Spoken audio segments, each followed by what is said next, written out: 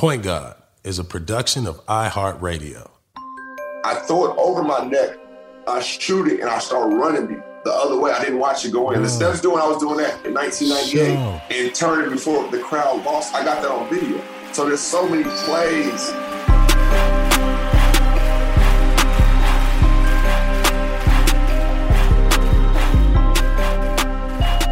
Ladies and gentlemen, boys and girls, dogs and cats, animals and pets, people, my people, welcome to the Point Guard Podcast Show, presented by Slick. iHeartMedia is the label. I'm your host, Baron Davis, a.k.a. Boom Dizzle, a.k.a. B. Diddy, a.k.a. Too Easy. And the Point Guard Podcast Show is a show that goes into the minds of the originals. What does it mean to be a point guard? Someone who has God-given talent and leadership, creativity, vision, artistry, right? The thinkers, the doers, the scorers, the creators, right? The masterminds behind the game. Now, ladies and gentlemen, this is a special one. Hailing from Seattle to LA, to Seattle, to LA, back to Seattle. The Doctor of Funk, the King of Bop, the lean, mean machine with the range, the in-between, the best with finesse, hand on a string, basketball on a yo-yo, a painter, a artist, a visionary, a real life in 3D moment and icon maker, and one of the most incredible human beings you will ever get to know, an almanac, an encyclopedia of information, the Inspector Gadget of moves, the Pathfinder, the King of Bop, ladies and gentlemen, Jamal Crawford. Hey, Petey, that is the best intro I've ever heard in my life. Come on, dude. Come on. In life, bro. Hey, come on. I said, boom, know how to flow. I know, I heard about him when he was with Golden State on the back of the bus rapping. So I know his flow is like that. But he's doing this off the top of the dome. Come on, dude. It's the inspiration. I'm inspired. Man. I'm inspired by greatness, man. What's up, Jamal Crawford? Ladies and gentlemen, it's you. It's you. Hey. This show is about you. Oh, you trying to get in front of this all? Yeah. You already know. I know you're a great interviewer. You know what I mean? I know you have an incredible show with Q Rich. You got a podcast. You booming, right? But this show, the Point Guard Podcast Show, is about Jamal Crawford. You are humble. You know what I mean? You are curious.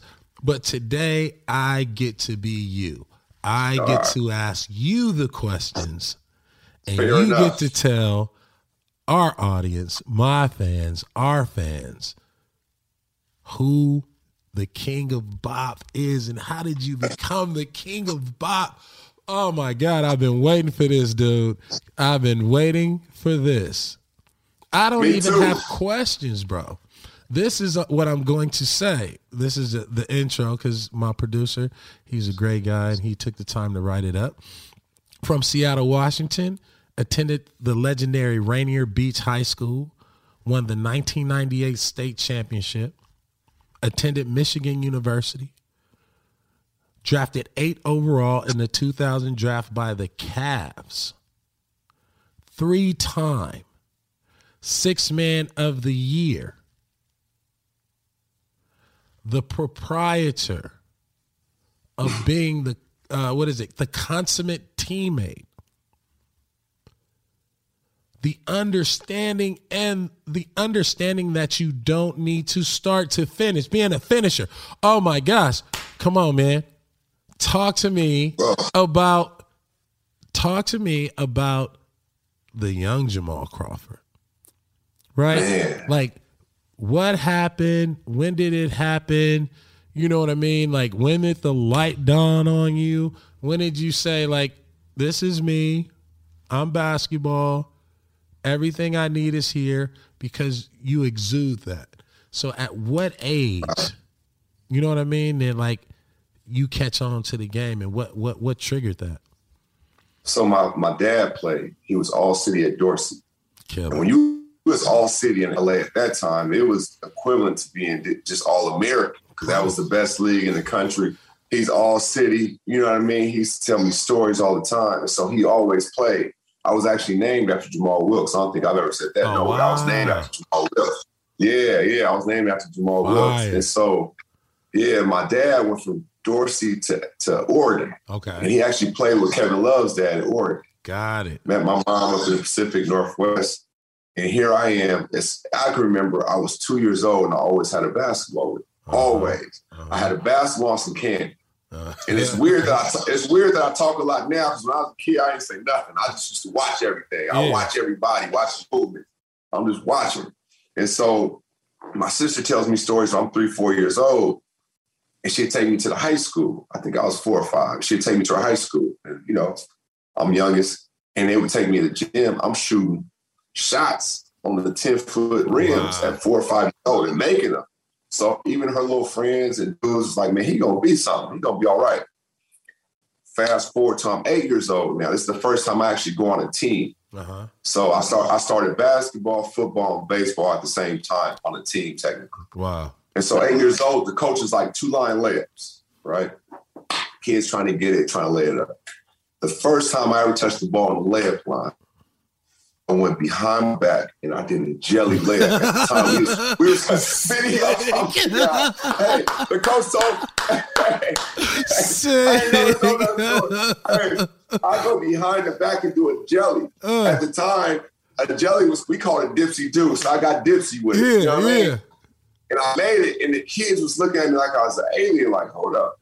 But up until that point, I did so much work by myself. I drove the ball everywhere I went. They knew they was gonna see it. Even now, you see older people around the community like, man, Jamal always had that basketball with him. Yeah. So I became one with the ball at an early age. It was like I wasn't like formally trained, because my dad didn't train me. My dad actually kind of pushed me away from it. We'll get into that later. But I saw everything was on my own and just watching and watching and watching. I remember when I first went through my leg, I used to lift up my leg to get the ball underneath, like just, you know, basics. But I was always in the backyard. I always found a rim. And by the time I hit like 11, I knew I was different. I'm like, oh, okay, I'm good. Like, I'm good. So I started playing with the older dudes. Like, you know, our kids, they got trainers. My trainer was the old dude who was drinking 40 in between games. Like, no, you just ain't getting the ball. You got to learn to cut. You better make this open shot. You know what I mean? You may have to wait 2 hours to play 2 games. The run's dead. You know what I mean? But they real basketball players. You know what I mean? It's like, it's the dudes who were good enough to make it that may not have made it.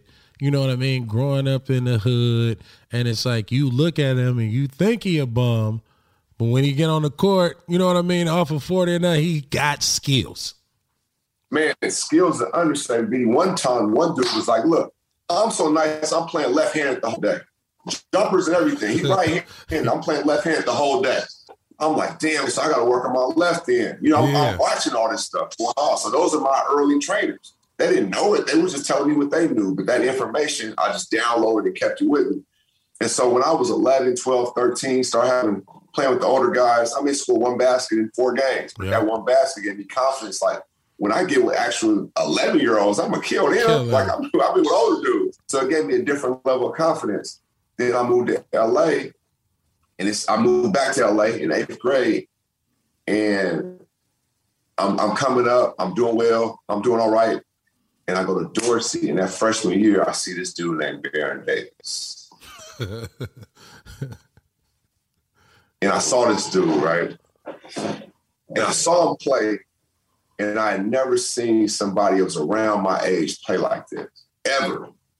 And I'm like, this is the best dude I've ever seen play basketball that wasn't in the NBA at the time, or wasn't like, you know what I mean? Yeah. I'm like, he's better than college dudes I've seen.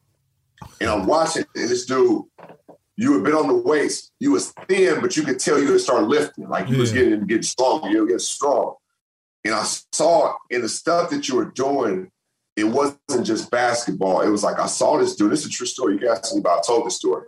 I saw this dude. It wasn't basketball. It was like he was creating art.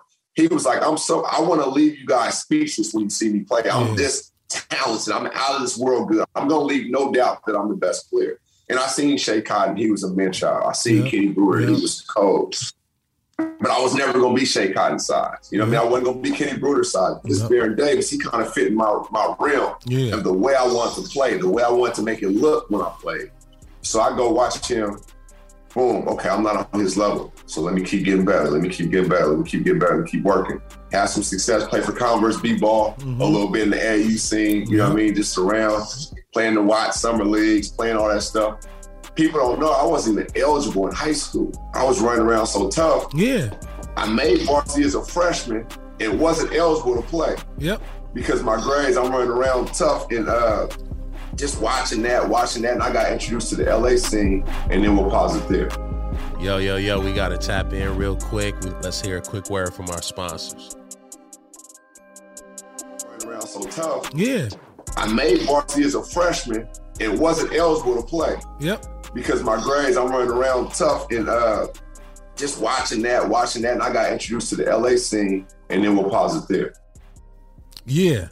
That you already know, but and even before like the high school probation, you was going back and forth from LA to Seattle.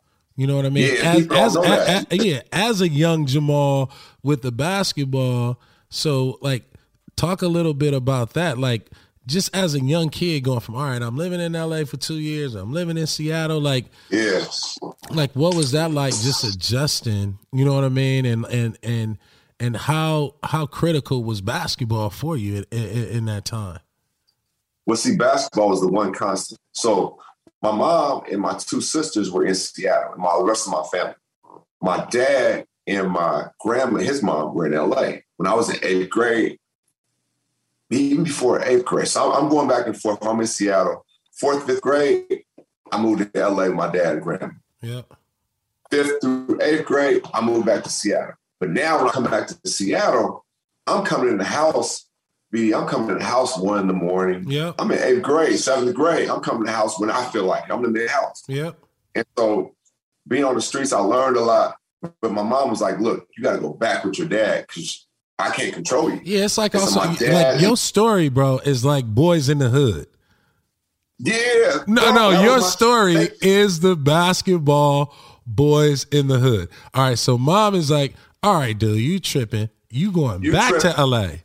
All right. You going back to LA. Yep. And I wasn't going, but my dad and grandma came to physically get me. Like, no, you're going. Yeah. It's like, you don't get exposure out here. It's going to be good. It's going to be good. And I'm like, man, it's funny you say that, but dang, you just brought back a crazy mirror. My sister said that when it happened. She's like, you're like Boys in the Hood. You're going with your dad now. You know what I'm saying? Yeah. And so I went back with him, and he's like, it's going to be good for you. And I didn't want to go, but my mom couldn't control me. My mom and dad never stayed in the same house. To this day, I've never seen them stay in the same house. I was either living with one or I was living with the other. Wow. Yeah, it was back and forth. And so when I went with him, my grandma, that's when I learned about going to church. That's when I learned about having chores. That's when I learned. It felt like for me, I was in jail because I'm coming from all this freedom to all that. But even with all that, basketball was the one constant. I slept with my basketball. Yep. Like when I flew on a plane, the basketball was my one carry-on. Yep. Like, so that was the one constant no matter where I was going. Friends changed, people changed, but the basketball is the one thing that always made me okay. Yeah, and Seattle is different than LA. It's totally different. At that time, you know what I mean? Like, you can probably stay out at 1 o'clock in the morning in Seattle. Right. But in LA, you know what I mean? Now, and I don't think people know this either. Jamal Crawford wasn't the nicest person, you know what I mean? Kind of growing up, you know what I mean? But like, talk about, because like, dog, like to me, you are the rose that grew from concrete. You know what I mean? Like are the, like, you're like, you're the reason. You feel what I'm saying? Like, there's people who have played professional and come out of Seattle and, you know, have had big impact, but you are the reason. You dig what I'm saying? Because you're cut. I think how you are in LA is how I am in Seattle. Bingo. And I think that's very similar to how you've always, no matter where you were, New Orleans, Charlotte, anywhere you were in the world, New York, Cleveland, anywhere, you was always LA. Yeah, just like you. It was always could reach you. Yes. You were reachable. So it's like if BD's here and he's saying I can do it, that's a whole different view. I'm about to put my all into it because this is the dude and he's saying I can do this. So if he's saying he's seen it all, if he's saying it, it makes it more realistic to me. It's more tangible. So now I can really go get it. Yeah. You know what I mean? Yeah, whether that means NBA or not. Right. But you, like, something happens, right? You know what I mean? Like, and for people like us, right? Because, and I was talking to Pooh and LB, and I had to give them their roses because they're the ones who cut through the scar tissue of having to not be a gangbanger. Not be affiliated, not be you know what I mean? Like, that is like, to be able to, play basketball in LA, grow up in LA and grow up in a neighborhood and play basketball and not be affiliated with that neighborhood in our era was just a little bit different than theirs. Totally different. And we didn't have friends. We didn't have friends at other schools, you know what I mean, in other hoods. That was the man. And like, basketball, no. You know what I'm saying? It wasn't happening. Especially between LA and Seattle. In Seattle, if you say where you from, they're like, oh, I'm from this part of town. I'm from Colorado. I moved here. Whatever. In LA, you say where you from. It's like, what set you from? Yeah. Like, where are you from? Yeah. Like, you gotta, we gotta establish this right now. We need your location. Yeah, we need the street. Yeah. Where are you from? Yeah. What street are you from in this city? Yeah. And so that is a whole different dynamic. So in Seattle, it's not like you can wear any color. Yeah. It wasn't on the color thing there. Right. In LA, it's different politics. I remember the first day I went to Dorsey. Now I'm a freshman. I get robbed the first time I go to the school. Bro, I got on a fake bracelet that I got from Disneyland in 8th grade. Yeah. I got on some blue Penny Hardaways. Yeah. I was out of bounds. I was out of bounds. I was all the way out of bounds. Hey, you was fresh, but you was almost too fresh. I had too fresh. I had on the blue pennies with the blue laces. Oh, my God. With a blue Chris Webber jersey with a blue T-shirt underneath. No, nobody gave him the memo. Bro, he run across from the jungle. Yeah. Like, where you from? I said, I'm from Seattle. He was smart enough to be like, oh, okay. I just play basketball. I'm from Seattle. He's like, oh, okay. Give me your bracelet and don't ever walk around here like that again. I said, cool. Yeah. I go tell Lamont Jalal on him, like, yo, I just got robbed. Like, look what you got on. Like, okay. And the jungles, and the jungles are right up the hill from where you live. training day. You know what I mean?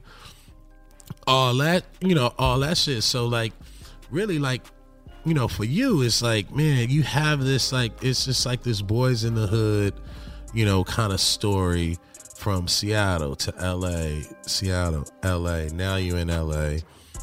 Now it's like, shit, you can't stay out till 1 a.m. You know what I mean? You got to navigate. You going to Dorsey, all this shit. And then, like, talk about just, like, as a young Crawford, you know what I mean? In high school at Dorsey, and then going back to Seattle. Yo, you know what time it is. This show wouldn't be where it is if it wasn't for our sponsors. Let them have it. What happened? You know what I mean? Or like, what kind of steered you to go the right direction? You know what I mean? Right. So I go to Dorsey. I'm having too much fun. I'm skipping school. And I make the team as a freshman. I made varsity as a freshman. And at that time, if you made varsity as a freshman, you was nice. Like, I made varsity as a freshman. Yeah, hell yeah. But I couldn't play because I had under a 2.0. Truancies, tardies, all that. I couldn't play. So I'm like, damn. I thought if I was good enough in basketball, I wouldn't have to worry about the school part, not knowing the SAT. I'm not even thinking about that stuff. I'm like, damn, okay, so that ain't how it worked. Boom, I'm like, all right, I got over 2 points to end the semester. So I passed my classes, but I missed the all basketball season. Damn. Fast forward, I work on my game again. The same damn thing happens my sophomore year. Wow. I make the team and don't have a team. And what is it? Because I was going through the same shit at Crossroads, like tardies, unexcused. It was just, I felt like you was like too cool for school. I was way too cool. I was having too much fun. When I went to class, I applied myself. I was cool, but it was just boring. It was boring. It was boring to me. Yeah, for sure. So I'm like, man, I'm going over here. I'm going to get a haircut. I'm going to do whatever it is I do. I'm going to shoot some dice. Whatever it is I do. Yeah, right? Sure. And so, yeah, I'm like, man, I ain't tripping on that. So same thing happens. Now it gets to a point where my attendance and stuff was so bad. Think about this, Boom. You know this. Dorsey's in South Central. Yeah. Right there. They want us in there. My attendance was so bad. I got kicked out of Dorsey the second part of the year, and they was like, look, you got to go to your home school. So I had to go to Morningside. Oh, my God. I had to go to Morningside to finish up that semester. He said, if you do well, you can come back. That's crazy. Yeah. So that's how that went. It was so bad that I had to go to Morningside because that was my home school because I lived in Inglewood to get back to Dorsey. And all the time you working on your game and you the whole can't time. play. And you can't play. And I can't play. And that's when, now I'm going to tell you about the dad part of when he was like, he tried to steer me away from basketball. Mm-hmm. And so me and him got into it a lot. And it's a relationship that to this day is still a work in progress. It's much better. But that was the foundation for why we were like that, because he was like, all you think about is basketball. Like the chances you're making are so slim, you know what I mean? And he was nice. So he had injuries at Oregon. And what I found out later on was when he didn't make it, it broke his heart. Yeah. So he didn't want me to go through that same pain. Mm-hmm. But when you're a 15-year-old kid, you're like, why aren't you supporting my dream? Right. That's what I want to do. Right. You know what I'm saying? And so that was the friction. So I just stayed in love with basketball. He's like, all you love is basketball. You don't care about nothing else. What if it don't work? Right. So I'm like, it's going to work. It's going to work. Fast forward that year at Morningside, and this is the airplane ticket. This ain't no electronic ticket. My sister sent me a ticket. Mm-hmm. She's like, I'm going to help you run away and get back here. I'm like, what? Because I was trying to run away. Yeah. I'm going to help you get back here. Because I knew in Seattle was all the freedom I wanted. Yeah. I'm like, now I feel like I'm in jail. Yeah. I got to get out of here. Yeah. Right? So she sent me the plane ticket a month in advance. Every day after school, you know, you have clothes you don't wear. Every day after school, I'm taking the clothes I wear and putting them in a suitcase in the back of the yard. Only I go back there to clean up the dog poop, everything else. Yeah. So I'm packing my stuff each day. The closet still look full because half the clothes I ain't wearing anyway, but they gonna stay in here. Right. And the day that the ticket came, I ran away and never looked back. And they knew once I ran, my grandma and my dad knew once I ran away back to Seattle, they couldn't get me back. Yeah. But it was like something clicked though. Yeah. It was like, all right, now you know you can't go to school if you don't get your grades. It was like something clicked from that point on. That's killer. And then when you go back to Seattle, turn up, state championship, you know what I mean? Because, like, I remember watching you in the Watt Summer Games and then not seeing you again until you wind up at Michigan. You know what I mean? Yeah. How did you get to Michigan? Like, why did you want to go to Michigan? You know, talk about that. You know, high school year in Seattle, you broke out, you became a man. You know, like you was like a show. You know what I mean? Right. So one of my last games, and you heard it now, but one of my last games in LA before I left, I'm playing against you at the Pump Classic. And you locked me up, and it was embarrassing. You do it twice in a row. And remember, like, I know who Baron Davis is. He's my hero. Yeah. And we're only a couple years apart, but he's my hero. Like, I love this dude. And so I'm already mentally walking. It's almost like the first time you played against Irish. Like, I didn't see this. I didn't see AI. You know what I'm saying? Like, I'm playing against him now. That's what it was for me. And I'm like, damn. So you locked me up, ripped me twice in a row, full court. I'm like, man, somebody else can get the ball. And it was one of the moments like I was embarrassed to dribble, and I could really dribble even then.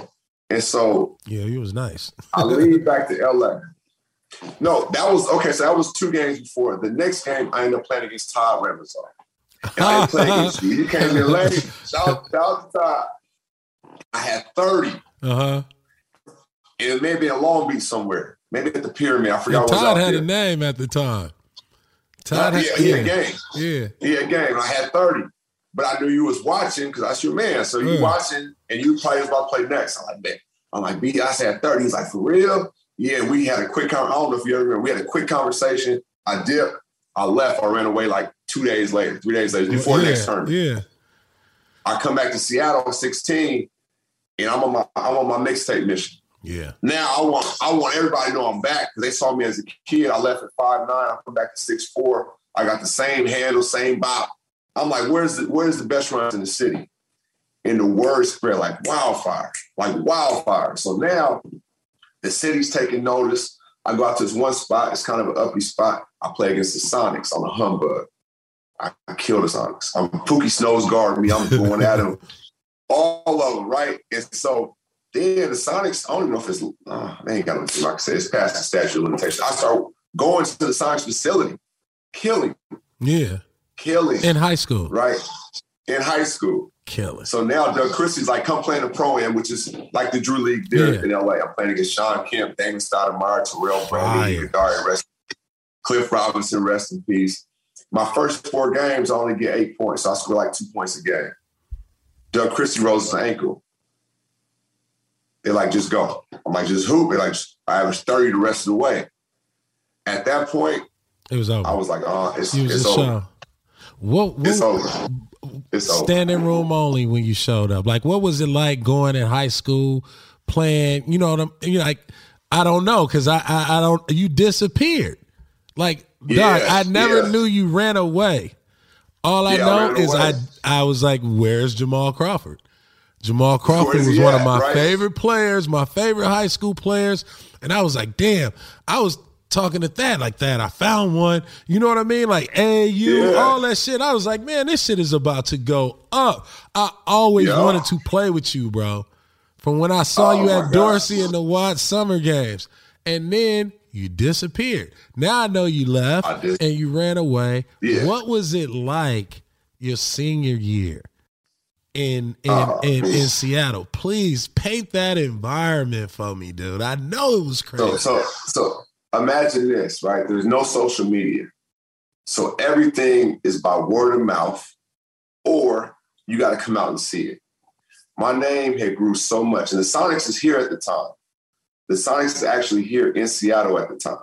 So my stuff had went so crazy with the Sonics that now you got Gary Payton and Sean Kemp coming to my games. Boom, I may have been the 3rd most popular player in all of Seattle behind Gary Payton and Sean Kemp. That's what I'm saying. Like, at that time. So it's standing room only. Gary Payton and those guys are coming to my games now. This is the glove, Gary Payton. It's the Ranger. They come to watch me in high school and waiting for me after the game. I'm like, oh shit, this is crazy. Hey, dude, so Jason Terry said the same shit. He said Gary Payton would come to his high school games and be on the sideline barking and talking shit, like pumping him up. Was he doing the same thing to you? The same shit, bro. Like, he's coming to the games, waiting for me after the game. So after my high school meeting, all that, like waiting for me. Like, he cuffed me. And he's like, yo, do this, come hang with me. I'm gonna show y'all. I'm like, what? This is the glove. Don't forget, boom. Just 2 years ago or a year or two before, I'm in LA ineligible. Right. You know what I'm saying? So this shit happened so fast, and now I'm the third most popular player. I was more popular than any of the college kids. Yep, I was more popular than high school kids, and I was more popular than a lot of the Sonics. Yeah. I became the show. Yes. Like Ken Griffey Jr., Eric Metcalf, these dudes are coming to my high school game. Hella. And you know what that's like. Man, you know what come on, like, so dude. Yeah. So I'm like, oh, shit. Standing room only. And when I'm playing, I'm trying not to let you down. I want you to have an experience. So people see all the shit I'm doing now in high school, or now, or in the when pros, I be in the league. But you were doing that in high school, bro. Oh, no, I was doing way worse shit. Yeah, I got a video. Okay. I got a video, and I'm going to release it at some point. Fuck it, I'm going to tell you, my God. I'm going to release something called The Lost Crosses that I got when I was a kid all the way up that people have never seen. One of the plays on there. I get the ball full court. Pressure's there. I'm going that way. I dribble up full court, my back to him.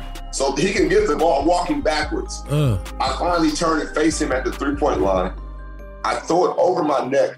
I shoot it, and I start running the other way. I didn't watch it go in. The Steph's doing, I was doing that in 1998.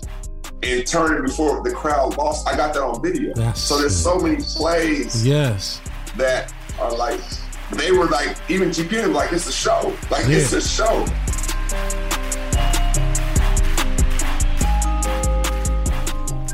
Point Guard is a production of iHeartRadio. For more podcasts from iHeartRadio, visit the iHeartRadio app, Apple Podcasts, or wherever you get your podcasts.